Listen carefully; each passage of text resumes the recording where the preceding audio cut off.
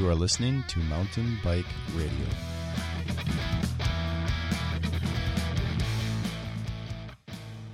Hello, and welcome to episode 4 of the Trailcast on Mountain Bike Radio Network. I'm your host, Drew Sanford, and today I'll be continuing a series on how to get started building trail, as well as answer some questions from a listener about how to overcome obstacles to improving existing trails. But first, if you want to sponsor Trailcast, shoot me an email, trailcast@mountainbikeradio.com. If you want to support Mountain Bike Radio, head over to the website at mountainbikeradio.com and look at becoming a member, or hit the shop up over there and pick up something for yourself or someone else. You're all getting a quick turnaround on episodes here to some extent because of the weather here. It's been pretty craptastic, and there's been no trail building going on in the snow and the ice and the rain and flooding and everything else we've had in Middle Tennessee. So I've spent the time that I've had here in the house policing my children, who've had an entire, almost 2 weeks now off of school, to get together another episode for you. So in episode 3, we started a series on how to get started building trail. Remember, this isn't an in-detail guide on how to deal with building trail in every condition. It's a broad overview of the way you should go about building a trail and the processes and procedures that need to take place to ensure that the right things are being done to develop long-lasting land manager relationships and fun, long-lasting trails.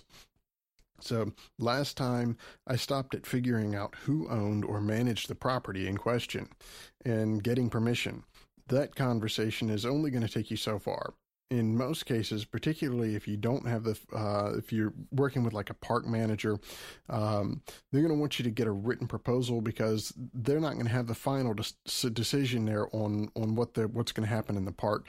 And even if they do, they need to be able to explain the choice that they've made to allow the trail to be built. So most of the time, those reasons are something you're going to need to be able to explain in a clear and professional manner, typically in a written proposal. So today I'm going to go over some of the details on what you need to have in that proposal, because the proposal is going to be presented to people who don't know you, and you need to start with some basics. The first thing everyone will want to know is who you are and who is your club, and why, if anybody, is going to be allowed to build trails on this land, should it be you. Why are you qualified to do it? Remember, this isn't just about you. It's about your club, your group, your team, the people I discussed in the last episode. And the harsh reality of the situation is, if you're approaching this project solo, it's likely to get shot down simply because it stands less chance of being completed if it's taken than if it was taken on by an organized group. So the first thing you need to do is to convince whoever is reading the proposal that it's even worth reading. Once you've done that, there are several critical questions that your proposal needs to answer. First, who will benefit from the trail? Remember, if you're working in a park, or most other places for that matter, with a land manager who will be trying to utilize his resources, the largest resources he has is going to be the land, to provide the greatest benefit to the greatest number of people without causing damage to that resource. That's the bottom line. That's what they're there for. That's why the parks are there. Ultimately, they're there for the enjoyment of the general public. And so the larger group of potential users your trail has, the more likely it is to get a go-ahead. And that means that you likely want to start from the ground up, thinking about the trail not just as a mountain bike trail, but as a hiking trail and an equestrian trail as well. Some parks may already have a no equestrian policy. You may have a situation where a land manager actually wants a mountain bike only trail developed because of user conflict somewhere else. Whatever that happens to be, regardless of what language is being used there, when you actually build that trail, get used to talking about the trails you build when you're discussing them with people as multi-use trails, not as mountain bike trails. And the important thing about multi-use trails is that the term is inclusive rather than exclusive. It's more positive than calling it a mountain bike trail or a hiking trail, and less potentially confusing than calling it single track. Some people don't know what single track is. Another important aspect of this is an economic one. Will people come to the trails from far enough away once they've, they spent time at the trails? Will they stop locally for food, or, they're going to be coming from close enough that, they can just go home and eat? If the trails are in town, how many people will reap potential health benefits from these trails by having a recreational resource close by? This is not the place to limit your dreams. This is a place to have visions of grandeur.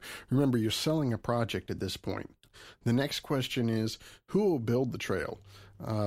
This is a place to be specific and not to make promises that you can't deliver on.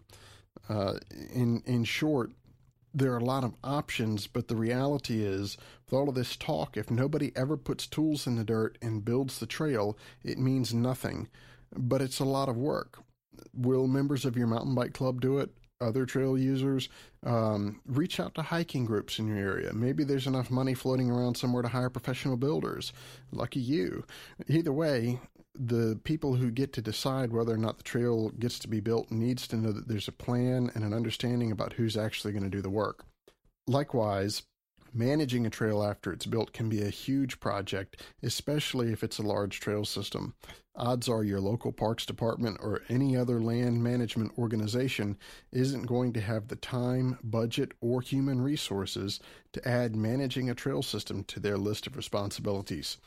Be clear about what management tasks your club or other organizations are willing to undertake. Don't volunteer people without their agreement. Remember, part of managing the trail is ensuring responsible use, so don't overlook that.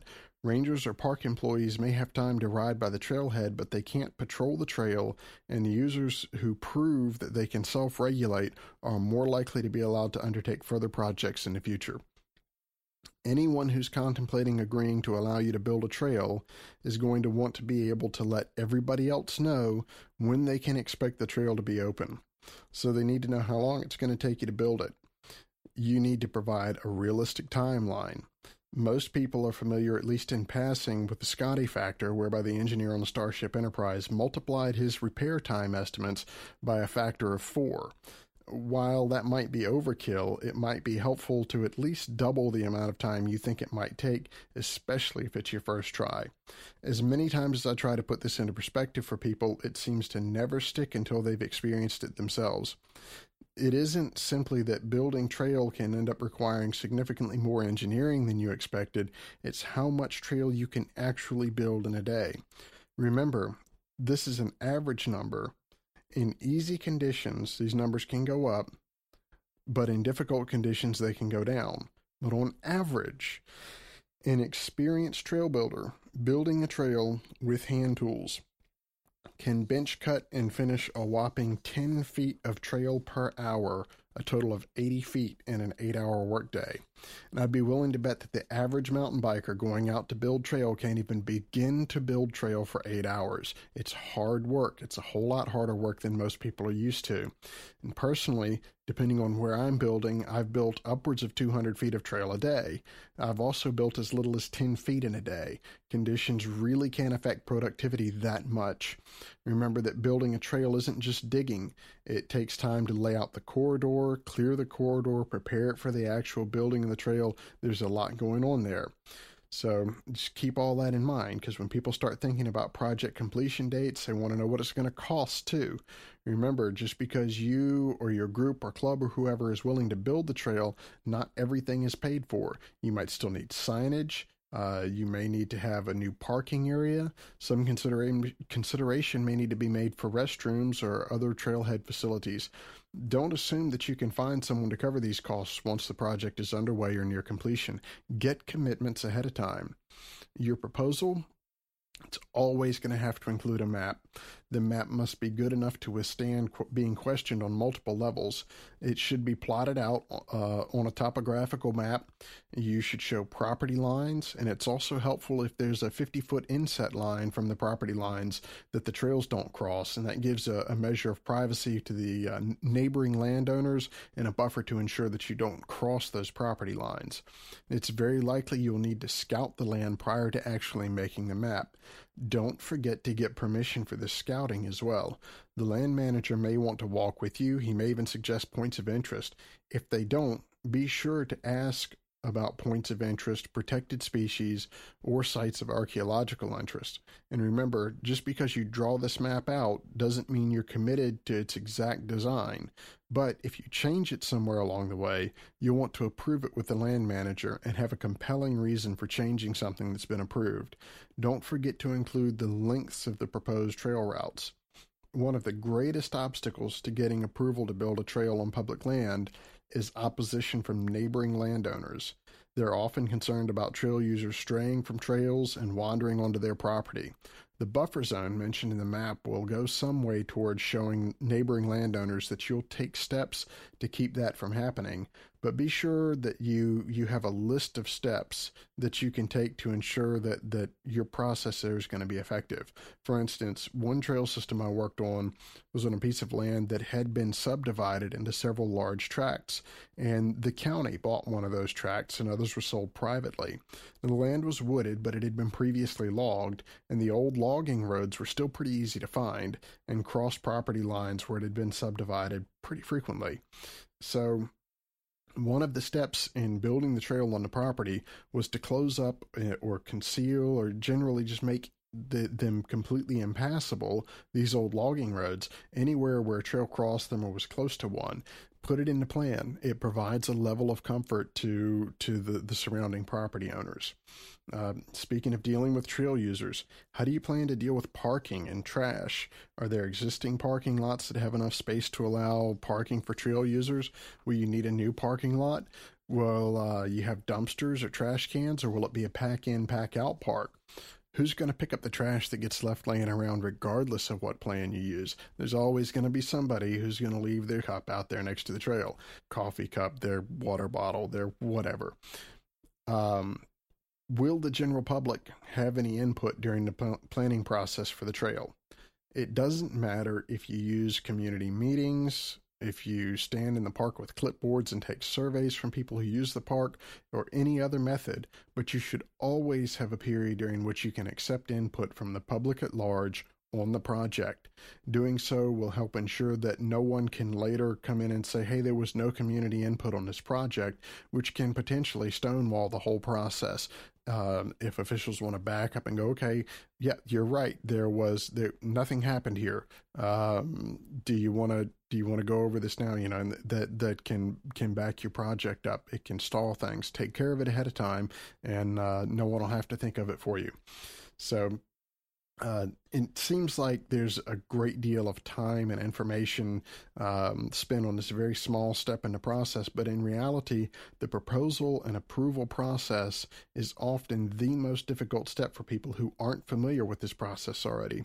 And even at that, I sense questions coming from podcast land, so I want to clear a couple of things up real quick. The first question I hear, and I hear it over and over and over, is how long would this take if I had a machine? This hand building thing sounds tougher than I thought it might be. And the answer is, don't even think about it. What? No, seriously. You want to think about it? Okay, here you go. The first thing you need to know is that a mini excavator is going to cost you about $30,000 to go out and buy. Sure, you can rent one, but that gets expensive too, and it's not a magic bullet by any means. A skilled operator with an excavator can go 300 to 500 feet in a day, and at that point, it's not a done job. You still have to go back and clean up behind the machine. And as I said, a skilled operator. Just because a guy in your club runs an excavator for a construction company, buries pipeline for a living or whatever, it doesn't qualify him to build trail on an excavator. So if you have the budget to use a machine, do yourself a favor, contact a professional trail builder and pay them to come out for at least 2 days with the understanding that they will be instructing you on how to use the machine properly. Otherwise, all you'll accomplish with a machine is making a bigger mess than you could ever make with hand tools a whole lot faster than you ever dreamed you could. You've been warned. Next is this map thing.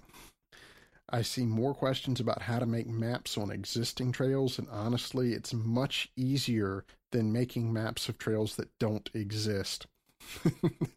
I'll cover a lot of the technique on imagining lines for trails that people will want to use later, but the question of how to get them on a map that looks good enough to include in a proposal is challenging in and of itself.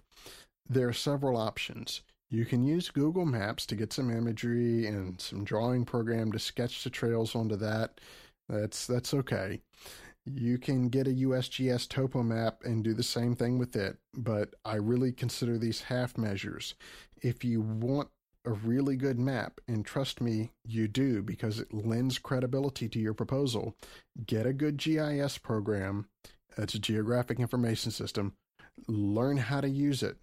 I know GIS software can cost thousands of dollars, but there's a free open source GIS program called QGIS. It runs on Linux, Mac, and Windows, so that's got pretty much everybody covered.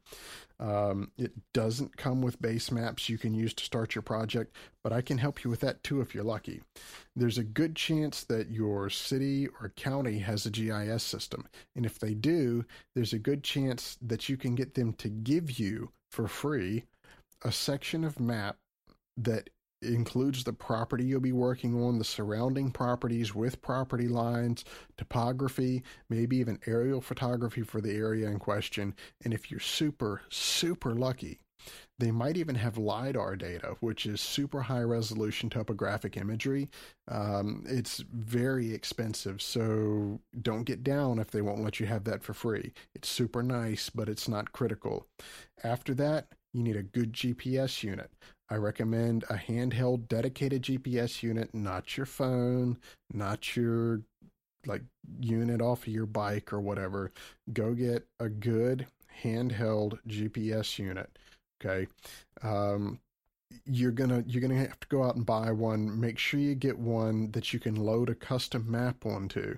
That's important because once you have the proposal map done, you can load it back into the GIS and use it to, or GPS, and use it to assist in the layout process.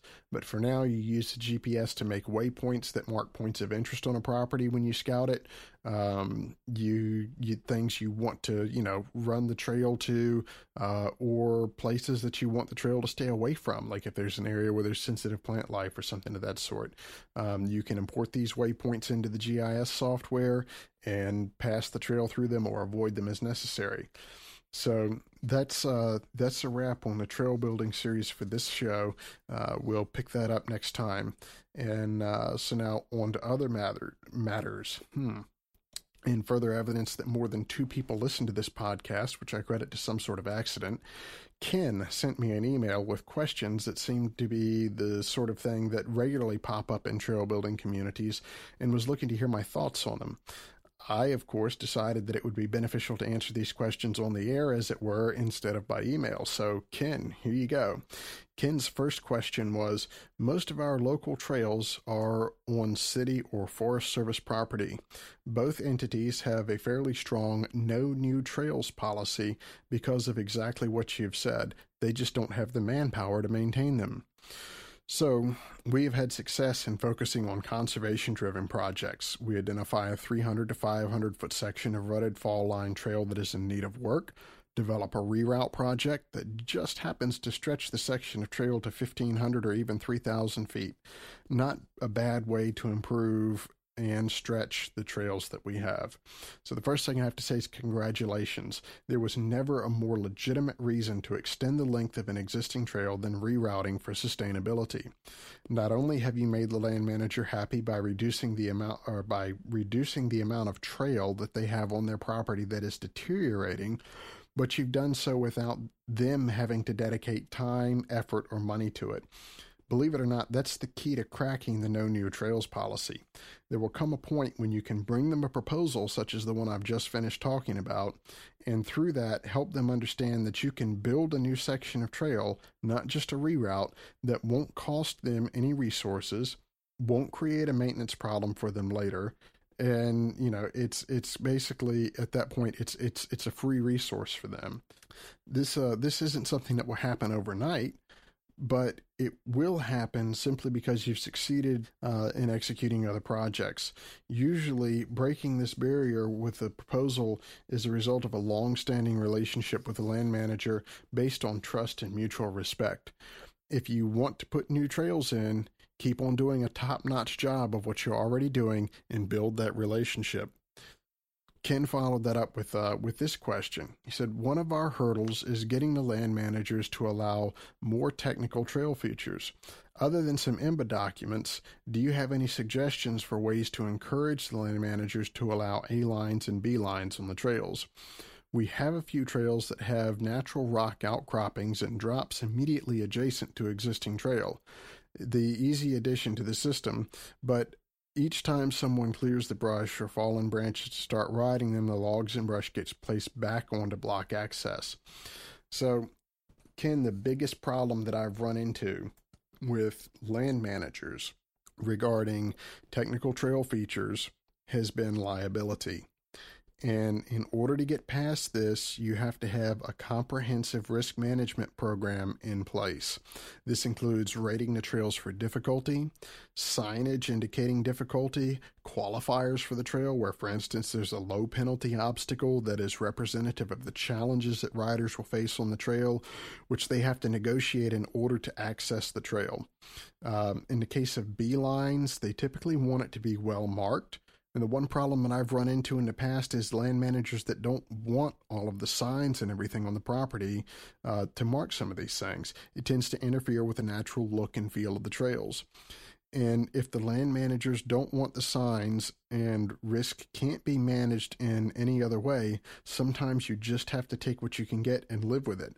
This means you accept the trails without the B lines and be glad you have the trails.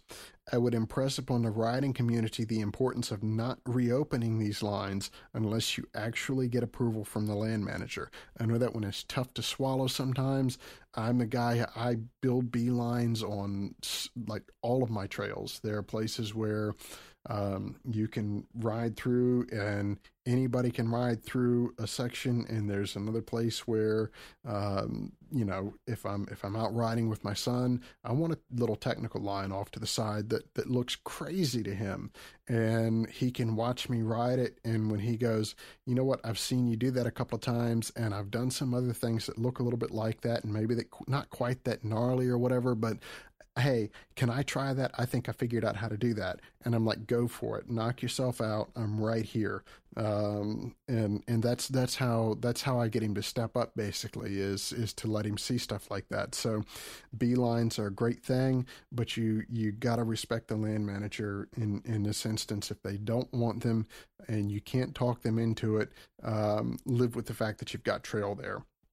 So finally, Ken had one more question about how they might connect some of the out and back trails that they have to make loops. He said, we have a few long trails that are out and back routes that dead end at wilderness boundaries or just dead end. We would like to tie the ends of these trails together across the existing trails to create loops that are larger than existing smaller loops in our system.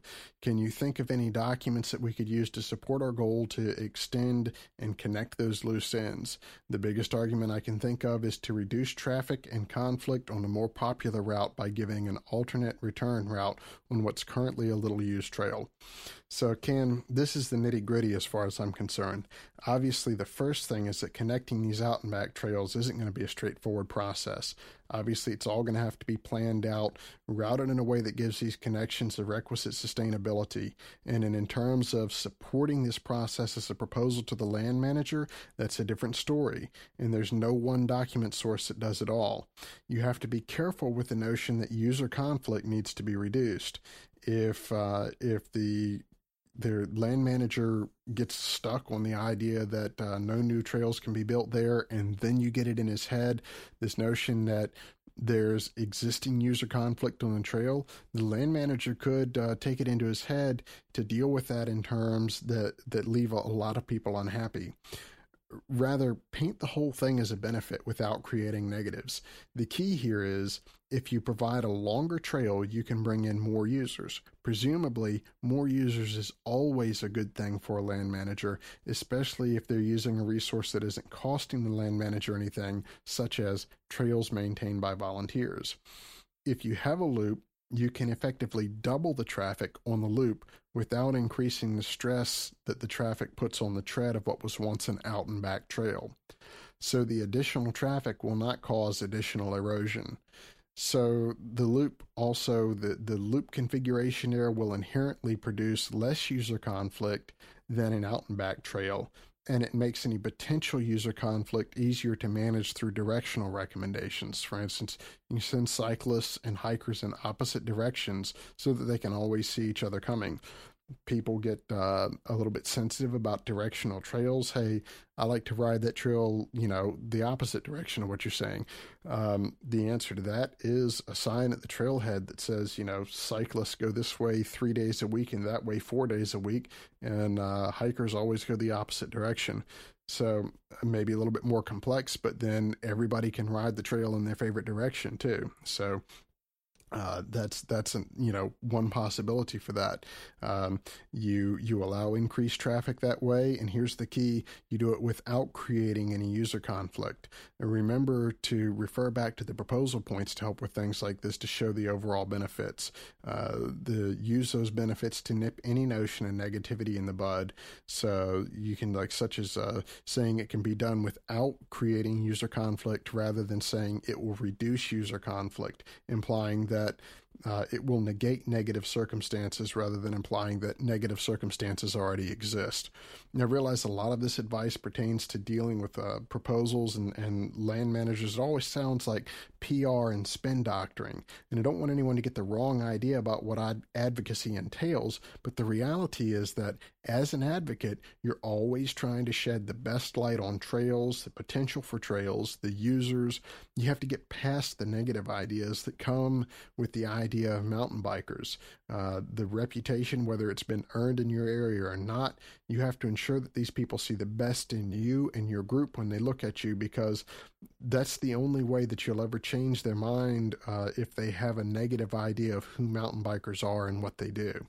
So with that said, I need to do a little bit of cleanup from episode 3.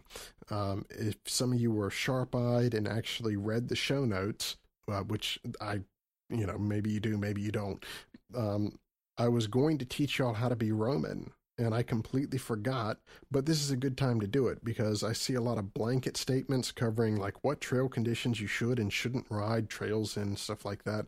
And there are places where the wetter trails are, the better they are. Like if there's sand trails are great when they're wet. And then there are other places where trails just never get wet.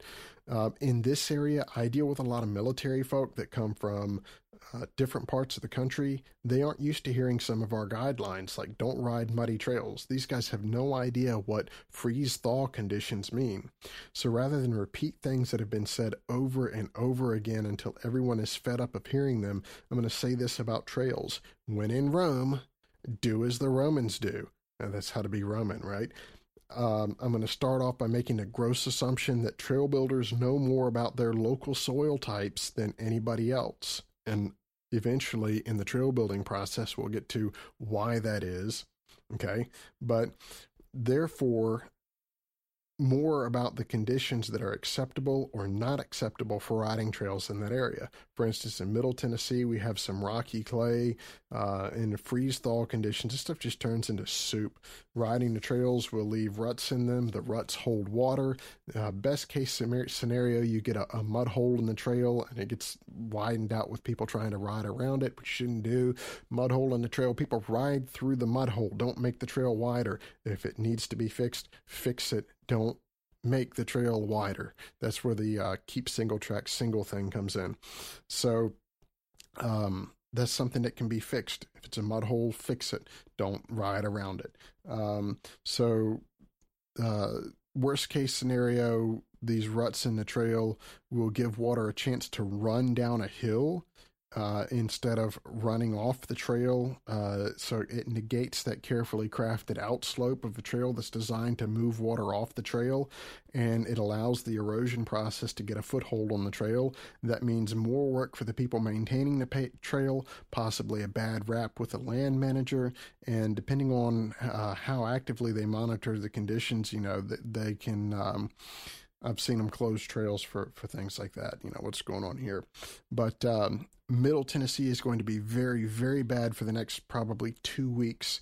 But my point really is this: when you're mountain biking somewhere or thinking about it, be aware of the trail conditions, be aware of what the locals say about whether or not the trails are rideable or should be ridden, and act accordingly. In other words, when in Rome, do as the Romans do.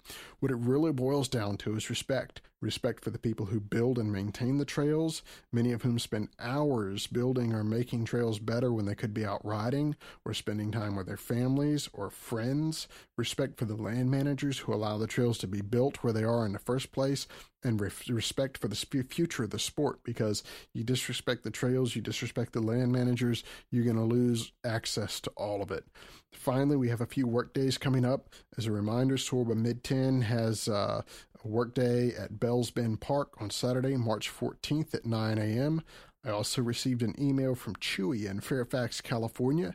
He wants everybody to know in that area that the Friends of Tamarancho, I think I've said that right, and Access for Bikes have work days at Tamarancho on Saturdays at 10 a.m. They meet up at the Ranger Station at the end of Iron Springs Road. Those folks are putting in a new downhill flow trail up there. It sounds like it's going to be a lot of fun. It sounds like part of the target there is to make a directional loop from that and another existing trail there to address some traffic issues. So stop in and give those guys a hand. If you want some more information on that project, you can check them out on Facebook. Just search for Friends of Tamarancho. That's Tamarancho. If you have comments or questions, head over to Facebook. Check out the Trailcast page at facebook.com/Trailcast Podcast. And on that note, you can also follow along on what I'm doing on Twitter by following at Cotharius, that's COTHARYUS,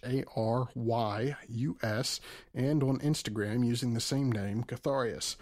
Again, I want to thank Ben at Mountain Bike Radio for giving me a forum for this podcast. Head over to mountainbikeradio.com and support them. Check out some of the other shows there. Remember, you can get to them through Stitcher, or download the Mountain Bike Radio app from the iTunes Store or Google Play Store, or you can just grab the podcast through iTunes. Head over there, rate any of that stuff. If you give it a good rating there, it'll make it easy for other people to find the Mountain Bike Radio show, a podcast, this show, everything else. So give the other shows a listen to there. For right now, this is episode 4 of Trailcast, and this is the end. Thanks for listening, and remember, you don't need mountains to mountain bike, but you do need trails.